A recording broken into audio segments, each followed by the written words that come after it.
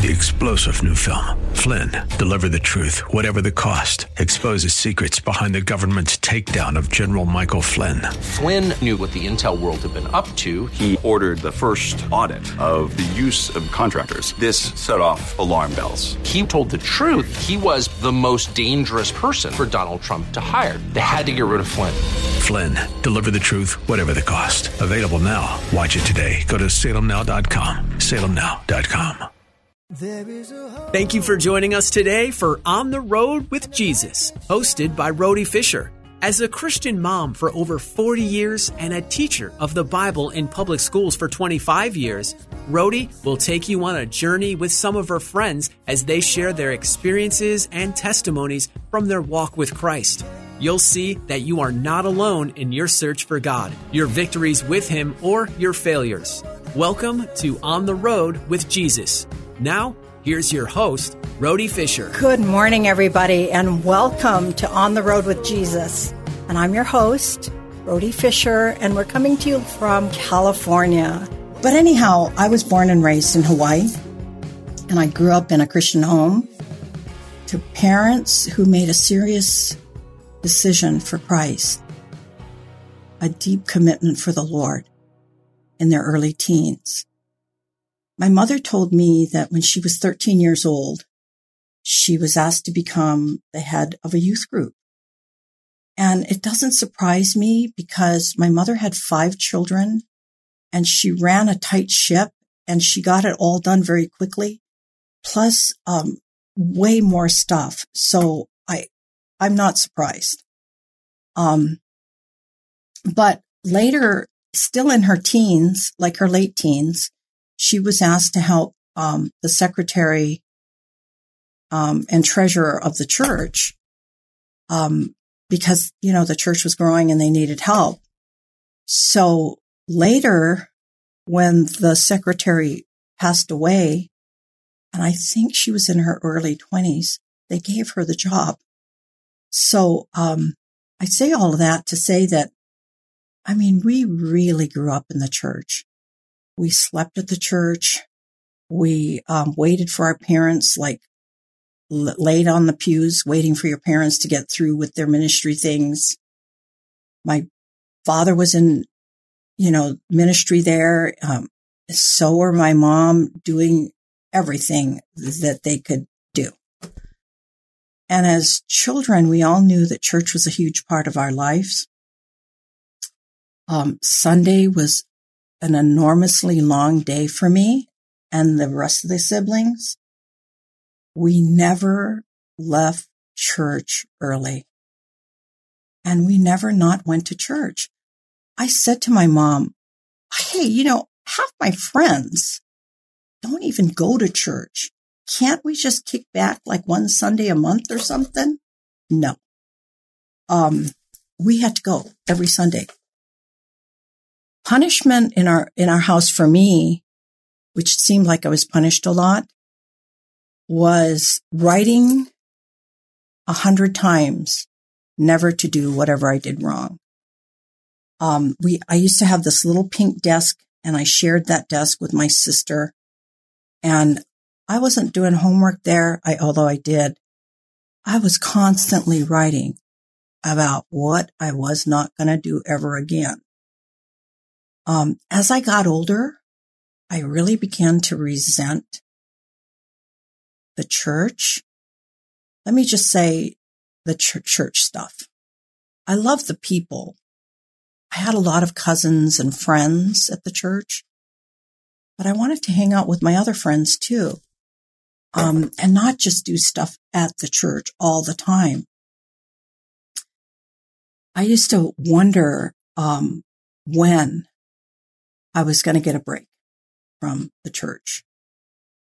And I remember in 1966, so I would have been a senior in high school, I came home with this magazine, a Time magazine, that said right across the front cover, God is dead. And I said, see, Mom, see, Dad, even Time magazine knows God is dead. What are we doing at church? Well, back to my room, right, to write 100 times. I will not say that again. Anyway, I found out that in our home, we could say like anything at the dinner table. We always ate together. And when I say anything, we couldn't be disrespectful or we couldn't use bad words or bad language, but we were allowed to say pretty much anything. And my mother told me later, after I got saved, that the reason she did that, or that she and my dad did that, was she was leaning on that scripture that says, out of the abundance of the heart, the mouth speaks. And she wanted to see what was in the heart of her children so that she could target her prayers for what they were really talking about. And I thought that was so cool later on. And I think that's Luke 6:45. But I love that scripture. Well, in 1973, we had moved to Anaheim from living over a year in San Francisco. I was married with 2 kids. The oldest one was 5 and the youngest one was 3. And we'd been in California for almost, I would say, 2 years. And I felt the freedom for the very first time in coming over here of not having to go to church. I was like, yippee, Sundays are free. It's a free day for me. As a matter of fact, I was studying, and when I say studying, I don't mean formally studying, but I had all the books on Islam and Buddhas and Hinduism, and I was inches away from becoming a Hindu. And my thinking was, here's a religion that, worships 3.5 million gods. Surely I'll be landing on the right one someday. So, again, here I was in Anaheim in 1973. I had been sick for a long time in San Francisco. I knew that there was something wrong with me. I really didn't know what it was. I had kind of aches and pains all over. I was sleeping all the time. I felt exhausted and tired. And I would feel my neck here, and I would feel these huge lumps on the sides of my neck, under my arm, in my abdomen. And I couldn't figure out what those were. However, when we did come to Anaheim, and we knew we were coming to Anaheim for like the last 3 or 4 months as we lived in San Francisco, I kept thinking, well, I'll wait until we get to Anaheim because my brother's best friend, who went to school with him at Punahou, Dr. Wayne Nishigaya, my brother Hiram, my oldest brother, he was a doctor here in Anaheim. I thought, I'll wait for him to check me out and see what's going on with me. So we moved down here, and I, of course, went to the doctor and they ran all these tests. First, they thought I had leukemia, but the blood tests showed that I didn't. And then they decided to biopsy my lymph glands that were popping out of my neck and my arms, under my arms. And, they quickly found out that I had Hodgkin's disease in the 3rd or 4th stage. And I thought, wow, this is impossible. I'm 23, 24. What's going on? I've got a 5-year-old and a 3-year-old. I was a non-meat eater for a while. How did I get this cancer? This is impossible. And the doctors were quickly scheduling me for chemo and radiation, and all the things that they had to do to get me well. Not well that they're going to send me home and I'll be, fine, but well to maybe eke out 1 or 2 more months, because they knew that what I had was terminal. They were just trying to give me a little more time. And I remember being at West Anaheim Hospital, and I was going to have my 3rd surgery, and I was laying in bed, again exhausted and wondering who is going to take care of these 2 tykes that I have at home. And I remember thinking, it would be so nice if Walt could get a nanny that maybe loved my kids as much as I did, or maybe even marry somebody that could love my kids like I did. So as I laid there that night before the surgery, I prayed for the first time. Because, growing up in a church, you memorize all the things, the Lord is my shepherd, I shall not want, in English and Hawaiian. The Lord's Prayer, again, in English and Hawaiian. And so we were we had that down, but I never really prayed for myself or anyone that I can remember prior to that night in the hospital, where I really thought that I was going to be praying to, Jesus or the Father, Son, and the Holy Spirit, and that they would hear it. I actually thought the stories that I heard in the Bible were really just fables. And anyhow, I laid there thinking of how I was going to word this prayer to this God of the universe. And I remember saying, God, the one that created the heavens and the earth, that God, find someone to take care of my kids. Because I knew I was dying. There was just no doubt about it. I felt sick. I looked sick. The report said I was dying. Just find someone to take care of my kids. I did not believe one word about any kind of healing that I read about in the Bible. To me, that was, not going to happen. And as soon as I said that prayer, I felt like somebody came and placed the blanket on me. And since I had surgeries before, a lot of times after the surgery or before the surgery, they do put a warm blanket on you. So I was so excited to thank the nurse. And when I opened my eyes, there was nobody there.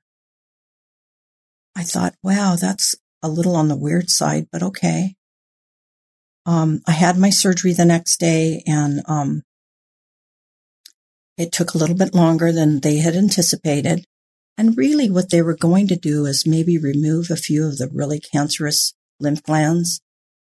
They were bothersome. They were kind of in the way. They felt, like they were getting larger, and maybe not extend my life, but maybe make me more comfortable, or maybe extend my life a month or a couple of weeks. Well, the doctor, when I woke up, was standing in my room, and like I said, he was a friend, and he had tears in his eyes, and he was crying, and I thought, whoa, I guess I'm worse off than I thought I was. And he said, Rhodie, I don't know what to tell you, but if I were a man of the cloth, I would say there was a miracle here. But I'm not a man of the cloth. I'm a man of science. And what I tell you right now is I don't really know. And I thought, okay, so I've been healed. He said, well, we're not calling it that. We're going to keep checking you, every 3 months, every 6 months, maybe every year. And, after you pass the 7-year mark, we'll maybe call it that you're out of remission and I thought, no kidding, I'm healed? Really? That's what he's saying, but he doesn't want to say it. Well, I went home and I thought, since this God, the one that created the heavens and the earth, healed me, I said, God, the heavens and the earth, lead me to your book. Because I had them all, except for the Bible. I didn't think I brought it with me. And the Lord reminded me that I had given my Bible to the kids. And in my Bible at the time that I got when I was 13, about every so many pages, there was a black and white picture on both sides of that page. And I gave my Bible to the kids, because at the time it had no value to me. And I gave it to the kids and I said, okay, you guys can color these black and white pictures in here. And literally, if they tore out a page, it was okay with me. And so when the Lord said to read the Bible, I thought, no way. And again, it wasn't an audible voice. It was just that still small voice. And I went to look in the kids' room, and sure enough, on the bookshelf, they had that Bible. And sure enough, some of the pages that they had colored were torn out, but the words were still there. So I read the book from cover to cover, staying up all night, every night. And you know what? It was the first time for me, even though I had memorized stuff in the Bible, I kept looking at those words and they were just jumping off the page. And I kept thinking, wait a minute. No, this was in here. And it was though I read it for the first time and I was just devouring it. I whipped through that Bible in 2.5 weeks. I'm not kidding. I raced through it. I devoured it. And it was like it really meant something for the first time. And I was getting very little sleep, just up all night, getting the kids ready for school and back to the Bible. Well, as soon as I was done reading the Bible, I thought, well, I'd better look for a church. So I walked out the door and I saw this lady watering plants and I said, hi, my name is Rhodie. And she said, my name is Jeannie Moross. And I said, Jeannie, do you know of a good church around here? She said, funny you should ask. My husband's a pastor. So we went to a Bible study that day at Melody Land. And I remember sitting at the edge of my seat, waiting for an altar call. And I'm not kidding. When he gave that altar call, he just started it and I raced down. I don't even know what the sermon was, and gave my heart to the Lord.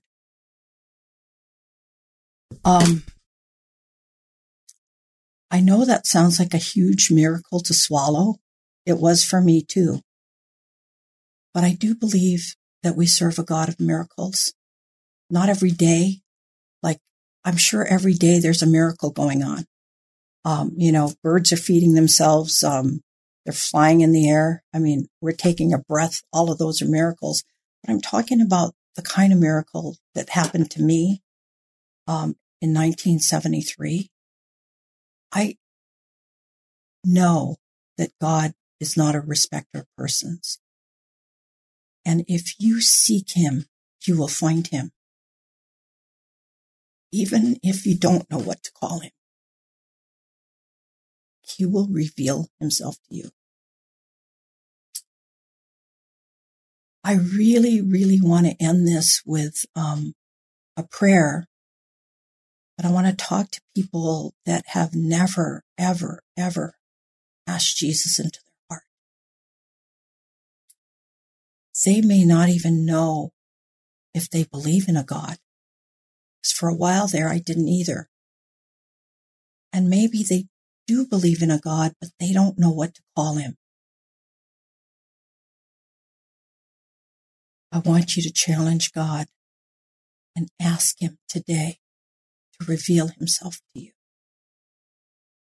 And if you're ready right now to accept Jesus into your heart for the very first time, I would just love to lead you in prayer. So today, Father, I pray that you would help our unbelief, Lord. Help those out there that might be listening that have never said a prayer. Lord, reveal yourself to them. Remove the scales from their eyes. And Lord, give them the words to speak to you. So today, if you would like to accept the Lord, I'd like to lead you in a little prayer. It's not a magical prayer. It's just giving your heart to the Lord. And you can say it in your own words if you want to, but I can help you with some words. And it can go like this. Dear Jesus, thank you for dying on the cross for me. Thank you for paying the price for my sins, that I might be washed clean. Come into my life, Lord Jesus. Lord, today help me to walk daily with you, like I've heard you walking, Rhodie. Be my Lord and Savior. In Jesus' name, amen. Just that simple prayer, God will honor that. God has made a covenant with you just by you inviting him and recognizing Jesus is the way, the only truth, the only life. And he will never leave you or forsake you. You may have a bumpy road. It's not going to be all roses, but he will love you through it, just like he did for us. So, I don't know. I almost feel like I have to sing. I've got 2 minutes, almost 3. Surely I can think of something. This is the day that the Lord has made, We will rejoice and be glad in it, This is the day that the Lord has made. We will rejoice and be glad in it. This is the day that the Lord has made. Oh my gosh, Sean, that was an oldie, but a goodie. I haven't heard that in a while. I know. I could have sung something more relevant for today, but that is. Okay. Well, thank you guys for tuning in. I just want to remind you, I will be on the air, Lord willing, every Wednesday from 11 o'clock to 12. You will find me here unless the Lord changes things up, which he often does with me.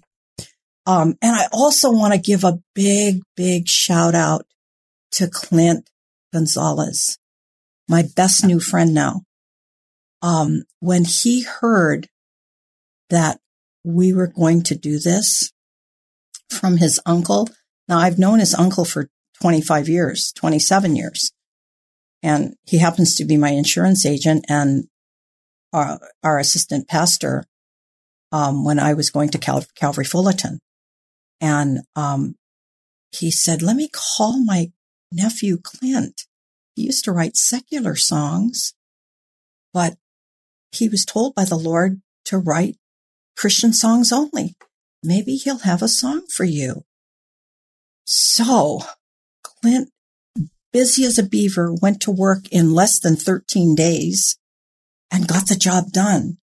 So we're going to leave with his song and not my voice. But, his song is called Hope. I forgot the name of the song. Oh my gosh. Hope.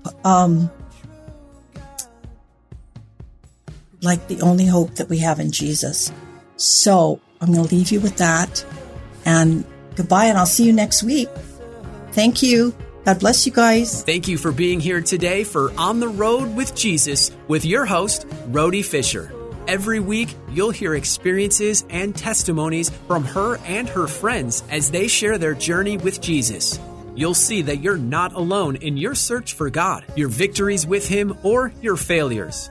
If you have a question about today's show, email Rhodie Fisher at rawfisher@ontheroadwithjesus.com.